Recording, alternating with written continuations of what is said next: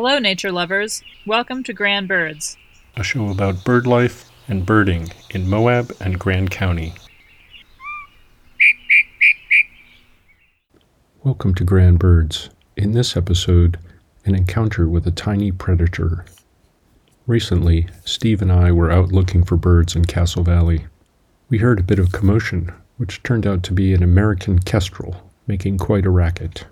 So we went to investigate, and we found that the kestrel was diving on something perched in a small tree. This sort of behavior is not unusual, so if you hear a mob of birds making a big racket in your yard, or you see birds diving at a fixed object in a tree, it may be worth checking out. You might find that the object of the harassing mob is a bird of prey, just minding its own business. Well, in this case, the object of the kestrel's harassment was a small owl. Given that it was the middle of the day, the most likely owl to be out hunting is the northern pygmy owl. But upon closer examination, Steve pointed out that this was actually a northern saw-whet owl. This is one of our smallest avian predators here in Grand County. They're barely 8 inches high and weigh but a few ounces. This particular owl did not seem to mind our presence and appeared to be actively hunting. It ignored us as it kept its eyes focused on the grass, looking for lunch. At one point it dove down into the grass and seemed to be engaged in some sort of tussle. We couldn't tell what it caught or whether or not it ate it because the owl was so small it was hidden under the grass. It flew back up to the tree and continued perching, and we went along our way, excited by our brief midday encounter with this tiny predator. When we returned to the car, I opened our National Geographic field guide and checked out their description of the northern saw-whet owl.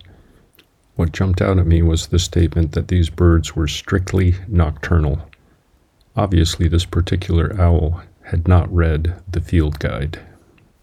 Although not often reported, the saw-whet owl is likely a year-round resident of Grand County and breeds in the LaSalle Mountains. They prefer woodland habitats, particularly conifer forests, and like to hunt mice from low perches at night. For such a widespread species, relatively little is known about saw-whet owls because of their secretive and nocturnal habits.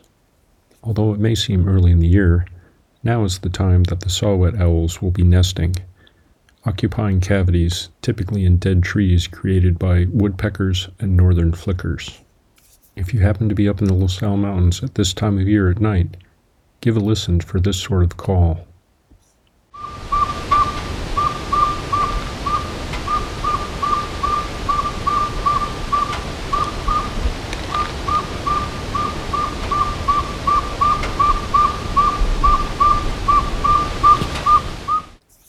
If you hear it, or if you see a saw-whet owl, consider yourself lucky. For although these small predators are widespread and may be here among us, they rarely show themselves, which is why Steve and I were quite elated with our daytime encounter with the northern saw-whet owl. I'm Glenn Kincaid, and this has been Grand Birds. Until next time. And remember, Grand Birds is now a podcast.